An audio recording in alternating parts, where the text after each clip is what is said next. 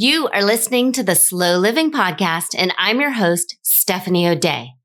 What if I told you that you could truly have the life of your dreams, the life you've always wanted, one filled with abundance, joy, and a sense of purpose? It's absolutely possible, and I see it each and every day with my coaching clients. It all starts with learning how to slow down. You deserve to live the life you've always dreamt about. Let's get started.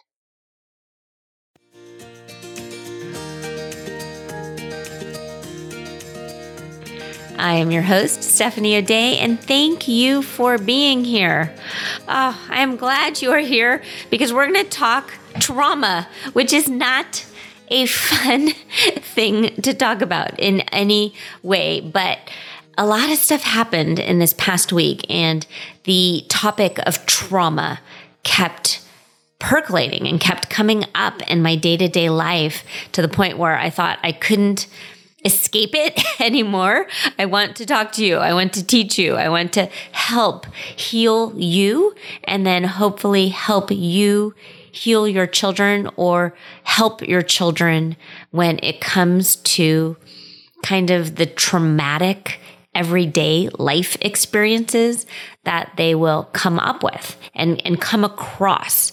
And it's really interesting because I was writing down in order to prepare for this episode, the different traumas that I have experienced as I've gone through my life. I had a very normal suburban childhood. It was idyllic. It was wonderful. I have two parents. They're still married. Everything is fine. We lived in the suburbs. We had cats. We had a dog, goldfish, lots of wonderful things. So I am not in any way trying to paint a picture that I had any sort of traumatic childhood, because I did not. What I had was everyday happenstance things that I, as a little kid, interpreted in weird ways, in normal child development ways that maybe grown-ups wouldn't understand. But to a kid, they were very, very real and seemed scary and seemed traumatic. And I internalized them. And so that's what we're going to talk about today. And if you have divorce in the family, if you've had death, if you've had recent loss, if you've had upheaval, if you had a fire in your home, all of these things are very traumatic, especially for a child. And those are things that would be sort of quote unquote textbook traumatic experiences for a child that you would then help, hopefully, your young one through. If you, as an adult, have had these things happen and you haven't gone back and done a little bit of inner child work and sort of talked to yourself through them, I highly, highly recommend doing it. So I'm going to list out what I, as a 45-year-old, very normal Caucasian, suburban, middle-class, middle-aged lady has dealt with. And it is fine. I'm not complaining. I am happy that all of the things happened in a way that they did, and I dealt with them. What I'm trying to express to you is that I did need to go back and do a little bit of inner child work. And I had a quote unquote normal childhood. So if you have had some things that you haven't fully addressed and dealt with, and you feel them bubbling up here and there, or if you feel sometimes like you're not making the forward progress that you want to in your life, it might be time to pause and go backwards and do some journaling and do some writing and do some inner child work. So the kind of pioneer who I really love her writing is Louise Hay, and she's written inner child books and healing the inner child. And I would absolutely get that book and read through it. And it is something that I do with my one-on-one coaching clients. We do sort of a life audit and we list them off. Okay.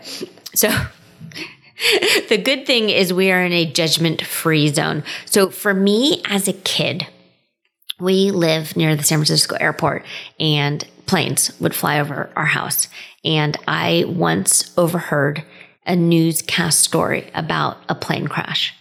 And I was absolutely petrified. And I was young, maybe 6, 7, 8 years old.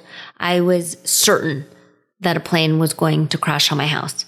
And I thought perhaps maybe I could will it to not crash on our house if I stayed awake. So I would lie in bed and hear the planes and sort of pray that they would pass the house and not crash. And I did this for a very long time and became, I'm sure, insanely sleep deprived. But I also somehow knew it wasn't a rational thought, and sharing it with my parents or grandparents wouldn't help, because I think I just sort of knew they would brush it off like, it's fine. Don't worry about it. Go back to sleep. But I was worried about it. It really bugged me. So I spent a lot of time worrying about that. Another thing that really sort of traumatized me as a kid was there was a bad guy in LA called the Night Stalker. And the Night Stalker, I must have overheard or seen a snippet of a Dateline special. And that petrified me. I was horrified that there was some bad guy breaking into homes and hurting people in the middle of the night. And so I was very, very worried that that was going to happen. And I spent an awful lot of time worried that that was going to happen. Another thing that I worried about probably came right out of Scooby-Doo and maybe the Brady Bunch, but I was petrified of quicksand. I thought anytime I was on a hike or outside and there was any little bit of mud, that it was actual quicksand and it was going to swallow me up and I wouldn't be able to breathe and I would suffocate. And I never was the best swimmer. So the idea that you're supposed to, according to Scooby-Doo, tread water in quicksand horrified me because I was certain that I would be swallowed up. So I did. I spent a lot of time being worried about that. I spent a lot of time being worried about being kidnapped. I remember after school, Donahue would be playing, and for God only knows why reason, Donahue spent a lot of time talking about kidnapping and that the Adam Walsh dad, was Adam Walsh the kid or the dad? I don't know. He was always on Donahue. I was always worried that I was going to get kidnapped or one of my friends was going to get kidnapped or my baby brother was going to get kidnapped. So I was very worried about that. The 1989 San Francisco earthquake was a horrifying day for me. And I vividly remember an awful lot of that day. And I remember being at my grandparents' house and it was fine. And my grandparents were there and they actually handled it very well. And my grandma talked me through it and kept me very calm while it was happening. She said, we're having an earthquake. We moved from one door jam and then it lasted long enough that we ended up moving through the house to a more internal door jam. And then she said, okay, let's go find Grandpa. And we found Grandpa and he was in the garage and he was explaining how the car was bouncing up and down. And then Grandpa was very smart. He opened the garage door manually because the power immediately went out and he turned off the gas. So everything was fine. What ended up being traumatic for me was all of the news after the fact and the news that the Bay Bridge had collapsed, that people died. So in the middle of the actual earthquake, since we were all fine, it wasn't super scary. I was able to keep it together. It was the news and the hearing of it that bothered me. And then in school the next day, the teachers, we were in middle school, the teachers thought it would be a good idea to not have any schoolwork that day. And they wheeled in televisions and we watched the news all day. So I kept seeing the same clips over and over again. So that really was kind of traumatic. And I remember going to sleep at night with the radio on so I could hear the news and the people calling in, sharing their kind of earthquake survival stories. And so that was something difficult. The next day, the Challenger explosion, we watched that in school. That was the spaceship that exploded. Actually, my timeline might be off. I think Challenger was before the earthquake because we were in a different house. But anyway, so that happened. Princess Diana dying was very just upsetting for me. I loved Princess Diana. My mom and I stayed up late to watch the wedding. I thought she was beautiful. I thought she was wonderful. I didn't like it that she died. I stayed up all night watching the funeral and the procession and all of the things. And that haunted me for quite a while. Another thing that really affected me was Columbine. And then after Columbine, of course, Sandy Hook, just these things that happened. And I really was scared and worried. 9/11, all of us have our own versions of the 9/11 story and where we were and what we were doing. It's very similar to many people in older generations who, when they're together, start sharing where they were when they heard Kennedy was shot. So these sort of traumatic experiences sometimes can sort of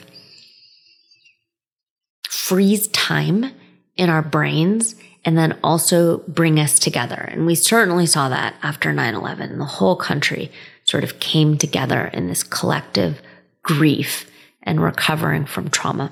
And then now we're just kind of in the midst of never-ending COVID. So we're in, the third year of COVID? It's definitely the tail end.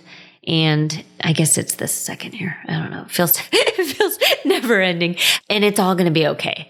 But regardless of whether or not you have personally had it or your children have had it, we have lived collectively through a very traumatic period of time. And the only way to heal from trauma is to shine a light on it and look at it from all corners and work through it. And that is why it's so helpful when people have had a traumatic experience to talk about it and share their story over and over again if necessary.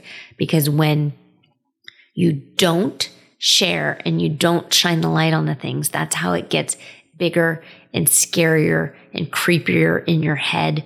And when it just kind of hangs out and creates more and more dark shadows. And that's when the problems occur. And that's when people turn to numbing out agencies. So like if you're an adult, drugs or alcohol. If you're a kid, it's maybe withdrawing or turning to video games or something to try and distract from working through it.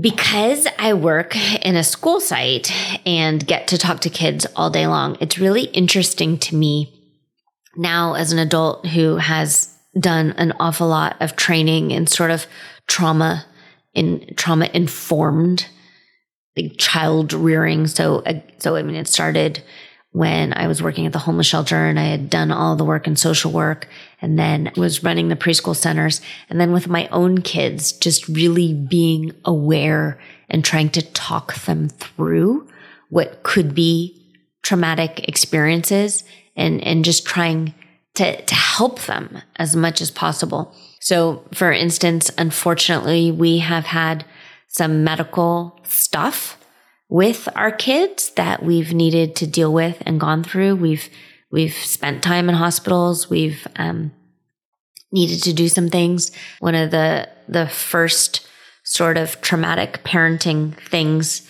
that happened was I needed to call 911 because my middle daughter at the time, she was having a febrile seizure. So I had just taken a CPR and first aid class. So I knew it was a febrile seizure. She had a fever earlier in the day. She didn't want to take the Tylenol. I didn't want to force her to take the Tylenol. I thought it was going to be okay. And she walked out and I think she was, 19 months, walked out into the living room and then had a seizure in my arms.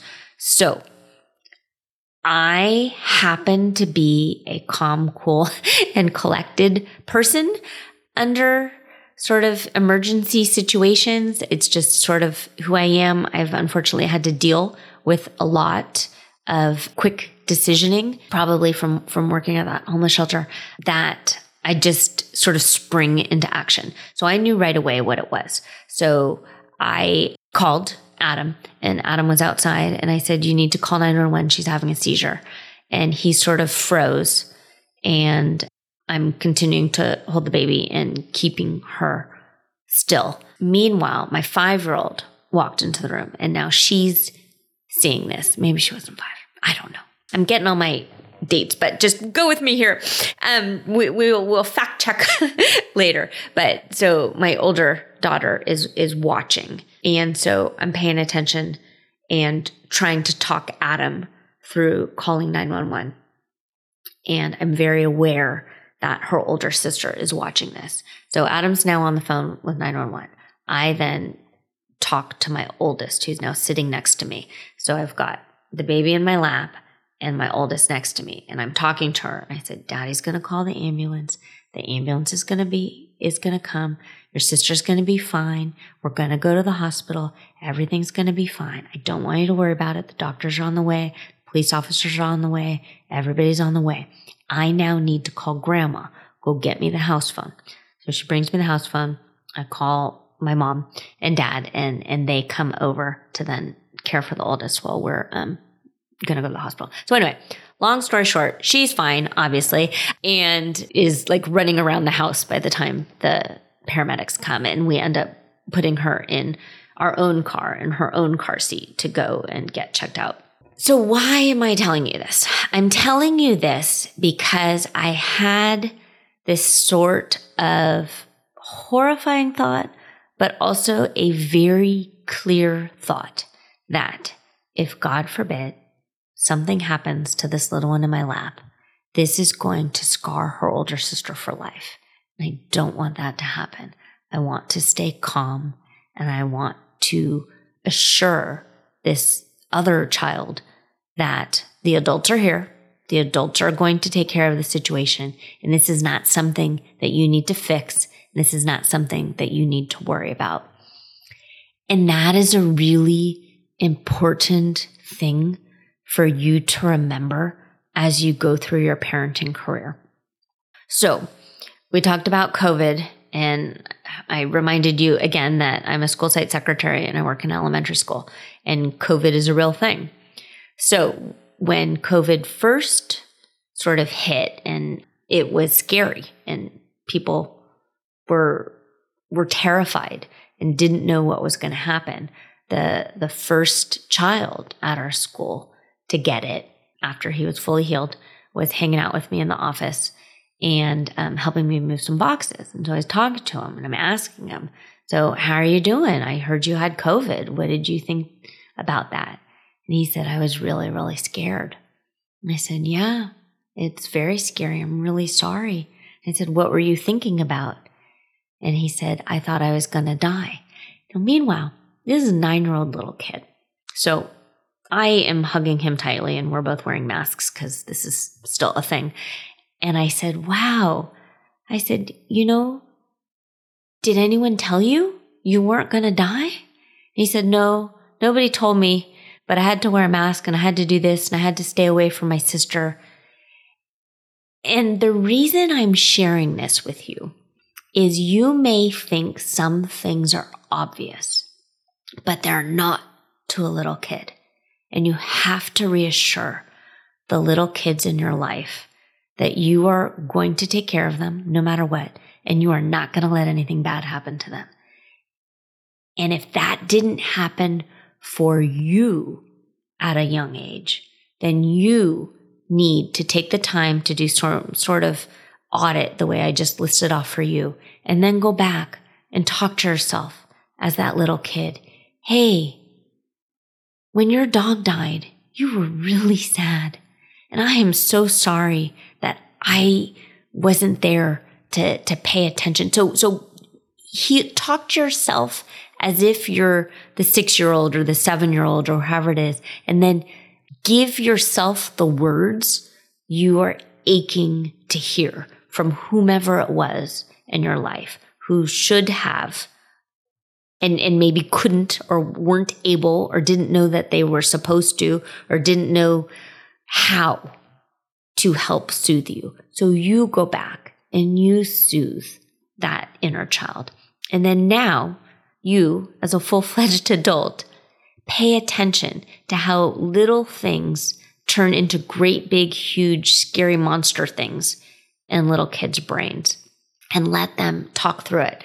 I remember the first time I watched the movie Scream, and it's probably the first and the only time that I watched the entire thing. So I am not a good horror movie person. I don't like it. I understand that about myself, and it's not something I want to change. I don't want to work through it. I am not interested. I am A-okay with not liking horror movies. So I vividly remember watching this horror movie with my friend Jennifer. Hi, Jennifer, and her boyfriend at the time. And she fell asleep. And now I'm awake in the dark with these two boys. One of them was Adam, so that's great. Watching this movie in the dark at nighttime, like 10 o'clock, 11 o'clock at night. It was scary. I wasn't happy. I didn't want to watch this movie, but I felt like I was supposed to, and my friend was asleep. I didn't sleep for so long, and I was scared to go to the bathroom in the middle of the night. So I remember calling Adam and waking him up because he was living at his parents' house too, and talking to him, being like, I have to go to the bathroom and I'm scared to walk down the hall. So just stay on the phone with me. So that is me as a much older teenager. I don't know. I was probably 18, 19 years old and scared to go to the bathroom in the middle of the night because of this horror movie, which sounds silly, but then in my brain, it was so real. I was certain that that guy in the white mask was under my bed. Like I just was. So all of this just to tell you, talk to your kids. What is going on in their brains? What are they thinking about?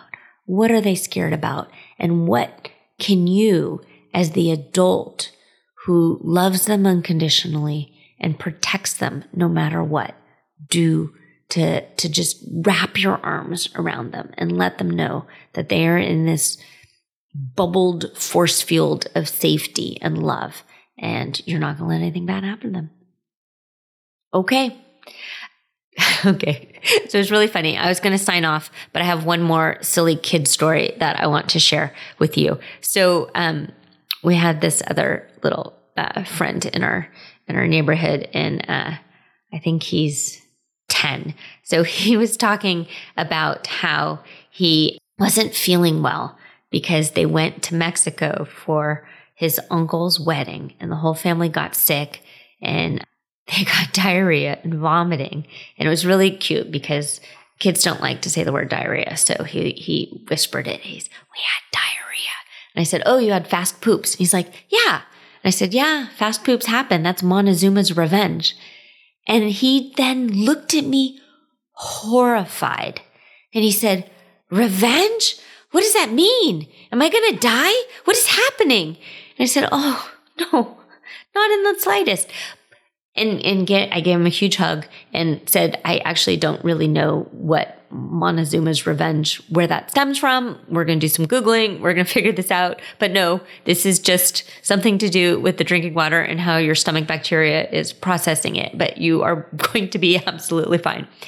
But it's, again, just to show you that this is a great kid, a stable kid. There's nothing wrong in any way. But he heard me as an adult say something off the cuff, and he turned it around in a horrifying way in his brain.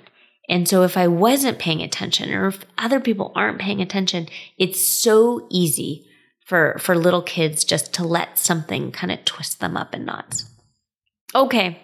I hope that was helpful. Again, any questions, any comments, shoot me an email, leave me a voicemail at stephanieodea.com/podcast. I'd love to hear your thoughts.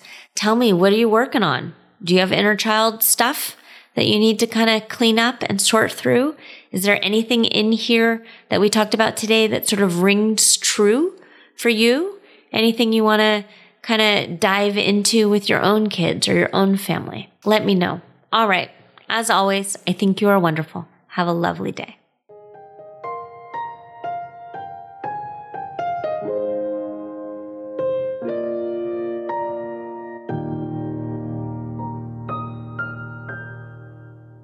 Do you have a slow living story to share? Leave me a voicemail at stephanieodea.com/podcast with any questions, comments, feedback, or testimonials, and I will be sure to include it in an upcoming episode. Also, if you found value in this episode, please share it with your family and friends and subscribe through your favorite podcast provider. The more you share, comment, and leave positive reviews, the more people we can reach and share the slow living lifestyle and messaging. Thank you, Slow Down Society, and have an absolutely wonderful day.